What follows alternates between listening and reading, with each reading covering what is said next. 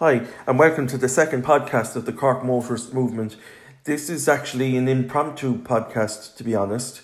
I had planned to make it part of the weekly podcast on Thursday, but I felt that it was just better to get this over and done with because I don't want any distractions or from the goals of the movement and any kind of further bickering as such.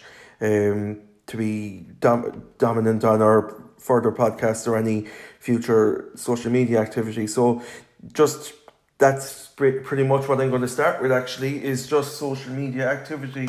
And I think regretfully I've seen over the last couple of days how social media can bring out the worst in people, whether it's either through personalising arguments, and indeed maybe arguments is the wrong word to use there, that's a bit competitive, personalising discussions, shall I say, and hiding behind anonymous and anonymous Twitter accounts as such, and Twitter accounts that kind of it's easy to kind of troll people on rather than actually seriously engaging. Because, like, as I said to you in my first podcast, this movement is not about highlighting bad behaviour on cyclists, because I think social media has become too much of us versus them, and it being a kind of a class warfare as such between motorists and cyclists. And I think me contributing to that wouldn't highlight anything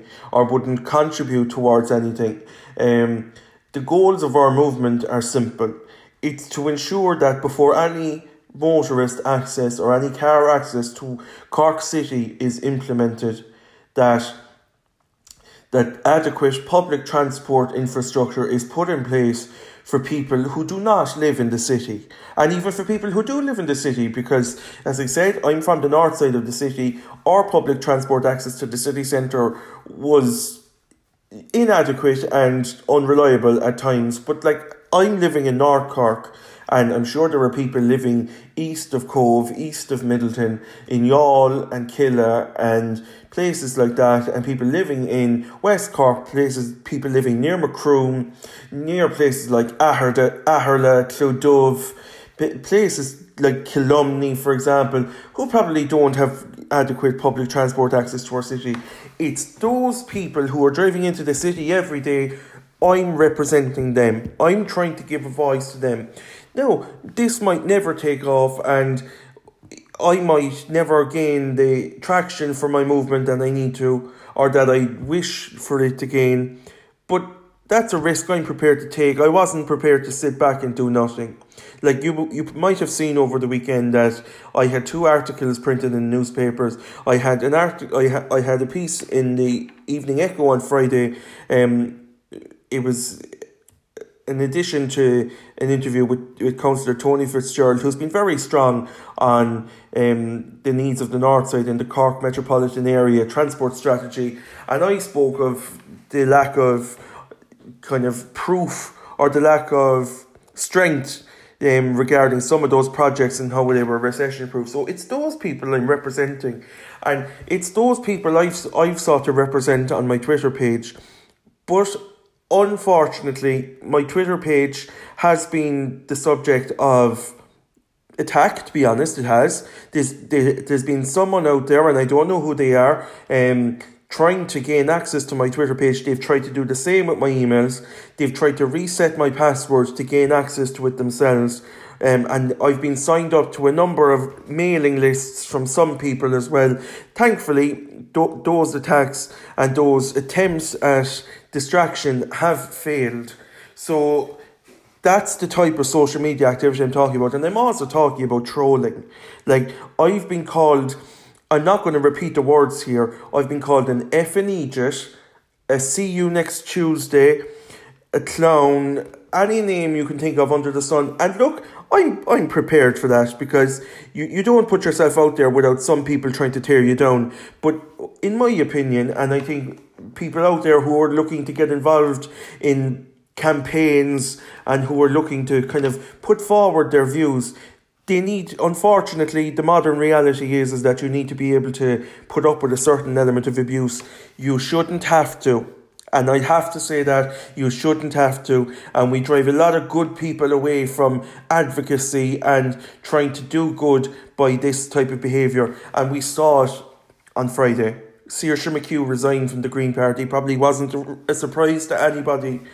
But she got ridiculed and she got kind of mocked and sneered at. And there was this kind of suggestion, why are the national media picking up on this? Who is she? She's unelected. We need good people involved in campaigning and politics. And that type of talk doesn't contribute anything. It doesn't contribute anything. All it does is make people kind of think this isn't worth the hassle, and it drives good people away. And what you have left is people who engage in that type of activity as well. So you're driving good people out of it. But just to go back to my Twitter page, and I'm not going to keep you on too long this morning, what I've seen is some people come back and say, I disagree with you. That's fine. I'll go back then and say, this is where I'm thinking. Is there really any need for the back and forth? Do we really have to tease the issues to death? Do we? Do we have to tease the issues to death? Do we have to keep disagreeing on the same points over and over again? Is once not enough to say you disagree with someone? If they keep coming back to you and saying, no, I actually think you're wrong, fine, leave it there. So agree to disagree. I've invited some people onto this podcast. I've been turned down. That's fine. I've no problem with that. But one particular individual, I've gone back to him. I treated him with respect. I spoke about the issues. He didn't always speak about the issues, and his Twitter page is anonymized, by the way. I don't know what his name is. It is there's a unclear photo on it, but his Twitter account is anonymized. But he kept coming back, and I said, look, I'm very happy to have you on my podcast, but I said, we don't really need to keep having the same argument every day, especially when you're misconstruing what my argument has been. I want more road safety. I don't want any cyclists endangered. People who endanger cyclists should be brought before the courts and prosecuted and convicted for doing it. But nothing, and no matter how I phrase that, will be acceptable to some people. Even there was one particular case, I praised both motorists and cyclists for not endangering each other on one particular stretch of road last week. But of course, some people found a problem with it. And indeed, there was another Twitter user came back to me and was engaging in the same type of trolling behaviour, just disagreeing for the sake of it. And what happened? I said, look, you're not worth my time, it's not that you're not worth my time. Sorry, that's probably a bad way of describing it. But I ended up having to block him on Twitter because he was screenshotting my tweets and sending it to another person who I had blocked. The person who basically tried to insinuate that if I saw a rape or knew of a rape, that I wouldn't report it because it was squealing. That's not the point I was talking about, and he full well knew it.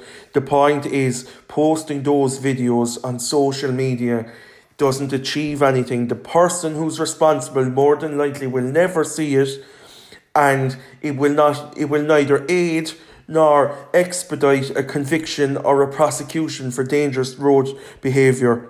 That's what I'm saying, and it just creates them versus us, and it whips people into an anger, as I said last week.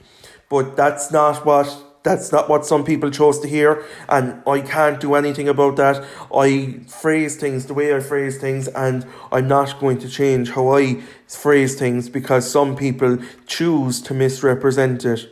So I said, look, from now on, and this is what I'm saying, I'm not going to be engaging. I try to respond to people on Twitter, and I want to engage with people, but if you deliberately misrepresent what I'm saying, or if you just keep trolling and keep coming back with the same arguments over and over again and trying to paint me as someone who's anti-cyclist without actually listening to what I'm saying, then unfortunately I'm not going to engage with you any further. You're more than welcome to come on the podcast and discuss it here, But if you keep coming back with the same arguments on Twitter, and if you keep trying to portray me as something I'm not, and keep trying to contribute to the us versus them attitude, then I'm not going to entertain that and I'm not going to engage it. So this is the last I'm saying on the matter. From now on, I won't be discussing any further issues such as road safety between cyclists and motorists. If you want to post a video up on Twitter,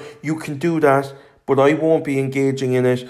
I'm going to say yet again, for the avoidance of doubt, anybody who engages in dangerous road behaviour should be prosecuted, and especially anyone that endangers lives, that should be prosecuted and put before the courts, not on Twitter. So that's the last I'm having to say in it, and I'll talk to you on Thursday when I'll go through the rest of the agenda. Thank you. Thanks for listening.